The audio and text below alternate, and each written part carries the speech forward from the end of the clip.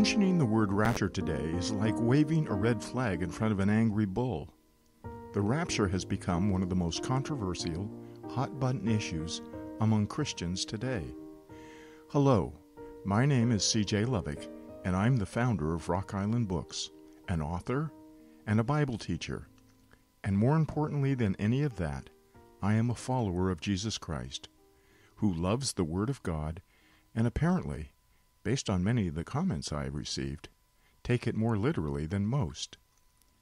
So it will not surprise you that I believe in the literal 1,000-year millennial reign of Jesus Christ on the earth, preceded by the 7 prophetic years that are best known as the time of Jacob's trouble, the 70 weeks of years of Daniel that immediately precede Christ's second coming to establish his 1,000-year reign on the earth. It is my belief that all these huge prophetic events cannot and will not happen until after the departure of the church that is most commonly referred to as the pre-tribulation rapture. So let's begin our investigation into this hot topic with the simple question. Hopefully, the answer will realign this doctrine with its original intent, and that is to bring comfort and hope to Christians, many of whom have forgotten that they are pilgrims in this world, and it is not our home. Where did the doctrine of the rapture of the church come from, and who started it? It was the night before the dead, beaten, mangled, and bloody body of Jesus was lovingly taken off the rude wooden cross by 2 of his secret disciples, Joseph of Arimathea and Nicodemus. What most Christians do not know is that before he died, the King of the Jews, Jesus, issued a final end-times prophetic announcement of a future event. The prophet Isaiah, looking ahead over 500 years into the future, has given us a prophetic glimpse of what Jesus the Christ accomplished when he died on the cross of Calvary. Let me read just a few excerpts from the prophecy from Isaiah 53. Who hath believed our report? And to whom is the arm of the Lord revealed? For he shall grow up before him as a tender plant, and as a root out of the dry ground. He hath no form nor comeliness, and when we shall see him, there is no beauty that we should desire him. He is despised and rejected of man, a man of sorrows and acquainted with grief. And we hid as it were our faces from him. He was despised, and we esteemed him not. Surely he hath borne our griefs, and carried our sorrows. Yet we did esteem him stricken, smitten of God, and afflicted. But he was wounded for our transgressions. He was bruised for our iniquities. And the chastisement of our peace was upon him, and with his stripes we are healed. All we like sheep have gone astray. We have turned every one to his own way, and the Lord hath laid on him the iniquity of us all. What I have just read is a small prophetic slice of the voluminous prophetic scriptures that predicted the epic event that is literally the crux or crossroads of all history. Jesus knew Isaiah's prophecy. He knew what it was about, and he knew it was about to be fulfilled. And so with that foreknowledge in mind, wouldn't you like to know what Jesus privately said to his believing disciples just hours before he was arrested and crucified? Something so amazing that could not have been possible at the time Jesus announced it, and was only put on the prophetic calendar from our point of view on the same day that Jesus Christ died on the cross of Calvary. So now let's go back in time from the moment Jesus was nailed to the cross at 9 o'clock in the morning to the night where we find Jesus and 12 of his disciples in the upper room where they would celebrate the Passover meal that had been prepared just for this important occasion. Let's see if we can discover, in the hours that Jesus and his disciple were in the upper room, the genesis of the doctrine that teaches what is commonly known as the rapture or the departure of the church. So let's begin our investigation of the genesis of the teaching of the departure of the church as we walk step by step through the 13th and 14th chapters of the Gospel of John. In John 13:1, we read, Now before the feast of the Passover, when Jesus knew that his hour was come, that he should depart out of this world unto the Father, having loved his own which were in the world, he loved them unto the end. This would be a Passover celebration like no other, an event filled with new revelation that was lovingly taught to the dull disciples of Jesus who would barely understand what Jesus was talking about. 11 disciples that would soon be witnesses to the most amazing event to ever transpire on the earth, and then, to their utter amazement, be filled with the Holy Spirit of God in order that they might bring to remembrance all that took place, including the night before Jesus was crucified, in order that they might be guided by truth and filled with power from on high, power that came with both insight, revelation, and a courage that can only be described as supernatural. This was all revealed just before the feast of the Passover, when Jesus knew that his hour was come, and he should depart out of the world and return to his Father in heaven. So we ask, where was the doctrine of the departure of the church first revealed? The answer: in the upper room where Jesus and his disciples celebrated the Passover on the same day Jesus was crucified. Who was this doctrine of the departure of the church revealed to? The answer: to his own, the ones he would love unto the end. Who was the revelation not revealed to? The answer: Judas Iscariot, the one disciple who would betray Jesus that very night. Note that nothing is revealed to the true disciples of Jesus until the one false disciple of Jesus has left to both figuratively and literally depart into the night. This part of the story is carefully declared in John 13:21. Listen. When Jesus had thus said, he was troubled in spirit, and testified and said, Verily, verily, I say unto you, that one of you shall betray me. And then finally we read in John 13:30, he, Judas Iscariot, then having received the sop, went immediately out, and it was night.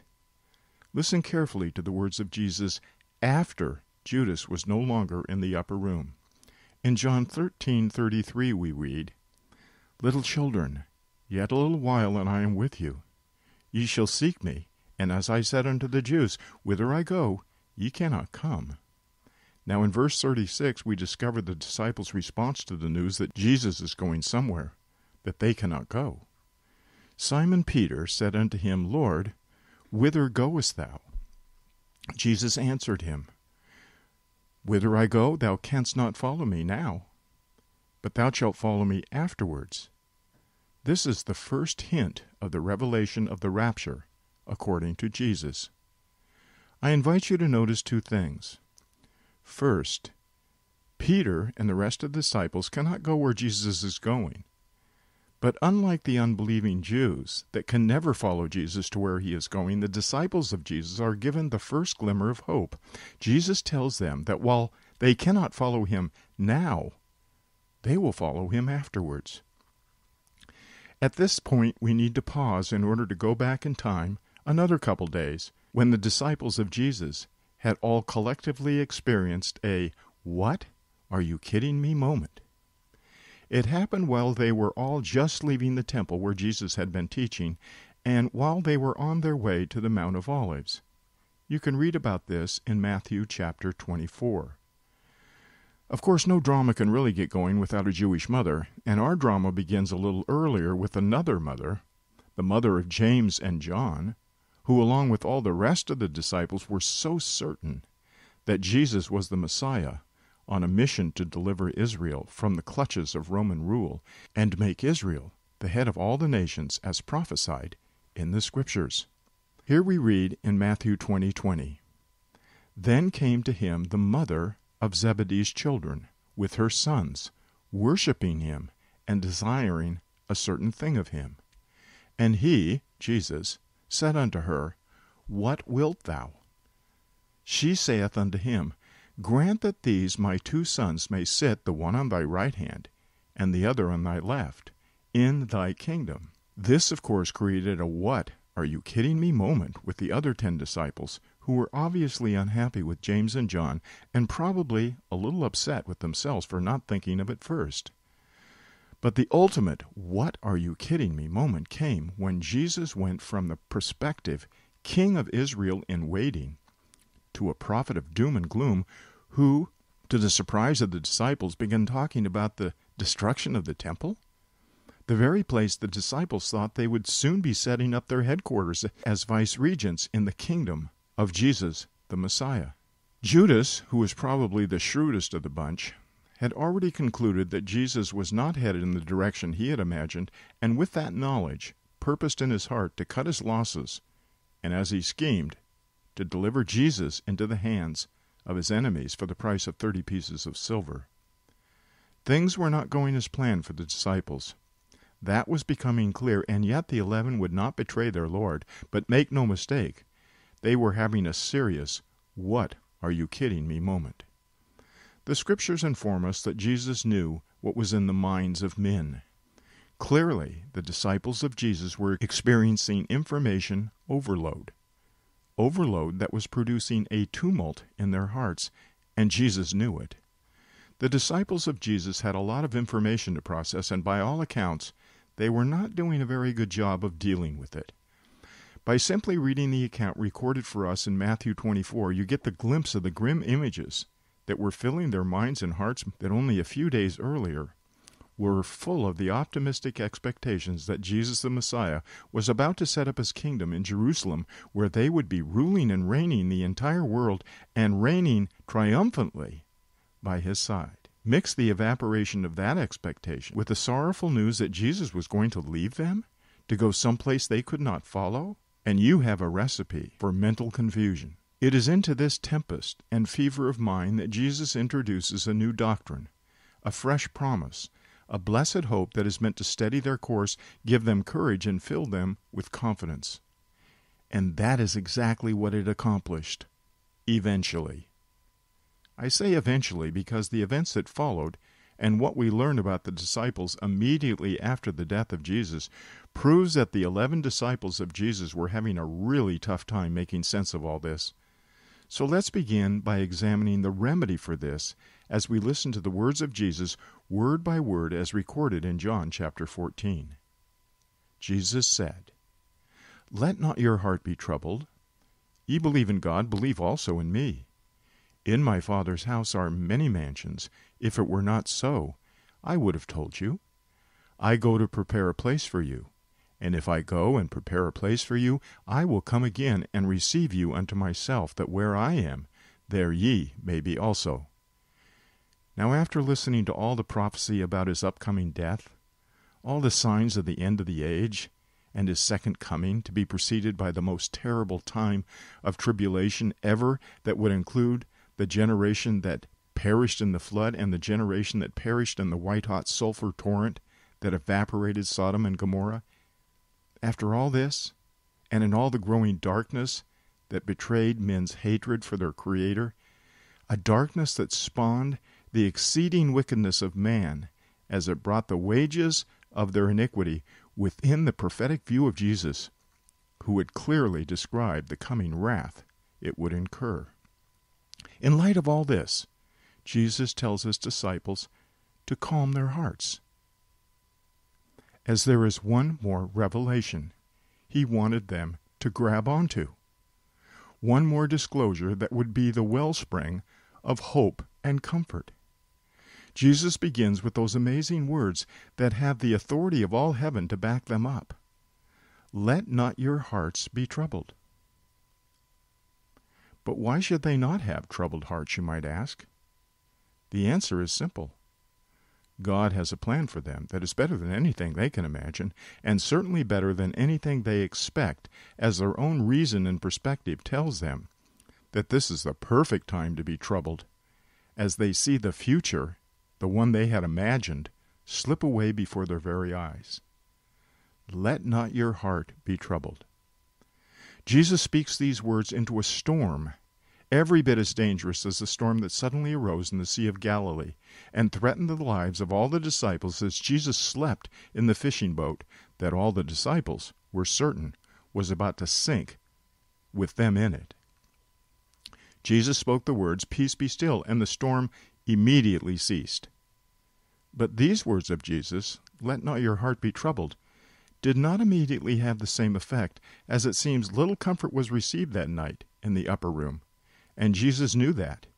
He also knew that this was the time to make the declaration, as it would soon become clear. These words of comfort are also obviously meant for all the disciples of Jesus down through the ages, that include all those who have put their confidence and trust in Jesus as Savior. Let not your heart be troubled. You believe in God, says Jesus, and then adds, believe also in me.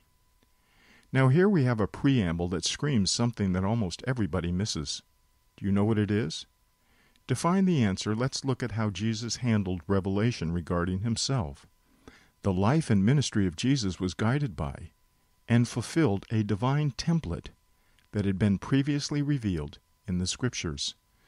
So listen to these few proof texts and see if you can grasp the overarching theme. In Matthew 26:56 we read, "But all this was done that the Scriptures of the prophets might be fulfilled." In Luke 4:21, Jesus says to them, "And he began to say unto them, This day is this Scripture fulfilled in your ears." Luke 24:27, "And beginning at Moses and all the prophets, he," Jesus, "expounded unto them in all the Scriptures the things concerning himself." In Luke 24:45, "Then opened he their understanding, that they might understand the Scriptures." And finally, John 5:39, Jesus says, "Search the Scriptures, for in them ye think ye have eternal life, and they are they which testify of me." Do you see the pattern? It's always the same, well, almost always. In John 2:22 we read this, "When therefore he was risen from the dead, his disciples remembered that he had said this unto them, and they believed the Scripture and the word which Jesus had said." They believed the Scripture and the word which Jesus had said. Now let's listen once more to what Jesus is revealing to his disciples and see if you notice what is missing. "Let not your heart be troubled. Ye believe in God, believe also in me. In my Father's house are many mansions. If it were not so, I would have told you." Did you catch it? There is no mention of previous Scripture being fulfilled. Jesus does not rebuke his disciples in order to remind them of the Scriptures that prove his words. Why not? The answer is simple. Jesus is revealing something brand new. In fact, Jesus has spent most of the time in the hours they spent together in the upper room declaring to the 11 disciples things that were not in the Old Testament, things that would soon be in the New Testament Scriptures. Read through chapters 13 and 14 of John, and then ask yourself the following question. On whose authority does Jesus create a new commandment that his disciples were to love one another? What was wrong with the old commandment? Love your neighbor as yourself. The answer is very instructive when you think about it. Jesus introduces a brand new commandment that was meant to be the identifying mark of all those that are his disciples in the future. They would love one another. Something to keep in mind as we discuss the rapture.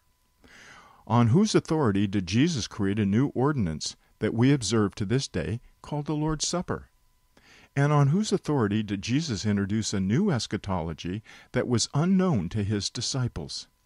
Jesus introduces a new vision of the end times that replaced nothing, but added something that was unknown to the disciples of Jesus and was not disclosed in the Old Testament Scripture. On whose authority is the new commandment decreed, a new ordinance inaugurated, and a brand new prophetic end times prophecy declared? The answer is by the authority of his heavenly Father. Notice it was not the authority of previously published Scripture that Jesus would have expected any first-century Jew or any of his disciples to know about. Now I want to be careful, and you will notice I am not saying that this mystery was not hidden in shadows and types in the Old Testament Scripture, but only that it was secreted away in Scripture in order that it might be discovered after the fact, and in support of what clearly is meant to be viewed as newly revealed truth. So when you hear Jesus saying, "You believe in God, believe also in me," you are to understand two things clearly. One is that Jesus claimed that the Father indwelt him, and he and the Father were one, making himself equal with God, and also that he did nothing, including revealing new information, unless it was in obedience to the Father. So Jesus claims divine authority, and just to make sure his disciples get it, he added the following tagline: "If it were not so, I would have told you." In other words, Jesus is telling them that this is not happy talk to ward off the depression and sorrow of the disciples. This was truth to be appropriated as gospel. And while it was not immediately transformative, it became that, and much more, once the disciples were filled with the Holy Spirit of truth, and all the implications of this glorious truth came back into their remembrance. So now let's look one more time at the familiar words of Jesus through the lens of this new prophetic revelation, presented on the day Jesus died. Revelation for what was coming. And what was that? The mystery of the church. This was new information, a new revelation for a new assembly of believers that would be raised up from among both Jews and Gentiles to form a new body, a new group that would eventually be called Christians, the body of Christ and the bride. But let's read it one more time with ears tuned to the prophetic significance and distinctiveness of what Jesus is clearly teaching. Jesus said, "Let not your heart be troubled. Ye believe in God, believe also in me. In my Father's house are many mansions. If it were not so, I would have told you." This new revelation is progressive, and it will be filled in with lots of important details as Jesus reveals more and more about this to his disciples, including the Apostle Paul, whose testimony of these additional revelations received by him from the risen Lord Jesus was recorded for us in the New Testament Scriptures. So while additional details will be added, make no mistake, the original disclosure of the blessed hope and what we know as the rapture is revealed in a nutshell by Jesus. Now listen carefully to the doctrine of the departure of the church in a nutshell. "I go to prepare a place for you. And if I go and prepare a place for you, I will come again and receive you unto myself, that where I am, there ye may be also." No one can mistake the clear message Jesus himself declares to the 11 disciples. Jesus is going back to heaven. And he wants his disciples to know that in heaven, his Father has a house with many rooms in it. And Jesus additionally wants his disciples to know that he is going to his Father's house in order to prepare a place for each one of us. And then Jesus clearly tells us that just as certainly as he's going to prepare a special place for us, he is also going to return to fetch us in order that we might dwell in the heavenly home that he has prepared for us, so that where he is, we might be also. Now this is all we would need to know, but God graciously gives us much more information about the rapture event, as he reveals added details to the Apostle Paul, in order that he might pass it on to the church. So if you think the rapture was an idea invented by Tim, left behind LaHaye, or Hal, the late great Planet Earth Lindsay, or the Schofield Study Bible, or John Nelson Dispensational Darby, you're wrong. These are wonderful men, but they were just repeating what Jesus said. The rapture of the church is a doctrine introduced by Jesus Christ, and if you have a problem with it, as many seem to for reasons I can't understand, well, may I say as kindly as I can, you need to take the matter up with Jesus, who clearly taught it, in order that we might clearly believe it. This concludes part 1 of the multi-part series on the rapture according to Jesus. I hope it has been a blessing, and you can expect much, much more. Rock Island Books is excited to share with you our digital ebook platform, Rock Island Press. This virtual book platform contains all books, movies, and videos published by Rock Island Books and works on your mobile phone, tablet, and on your computer. It even works offline to take and read or study on the go. This is not like your ordinary ebook reader. These vibrant, full-color images, charts, and graphics will pop just like they do in the printed versions. This amazing new platform allows us to continue to develop more books and videos and publish them all through this single digital medium. All new books and videos will be available and included in your subscription, and we're adding new titles every month from authors like Clarence Larkin, E.W. Bullinger, John Bunyan, Spurgeon, and more. In addition, by subscribing to our new ebook platform, Rock Island Press, you'll be automatically given a 1-year VIP membership status, which provides a reusable 25% discount off any future purchase of books or media printed by Rock Island Books. You can learn more or subscribe to this exciting new platform for only $99.95 a year by going to rockislandbooks.com/press or by searching Rock Island Press in the App Store on your device.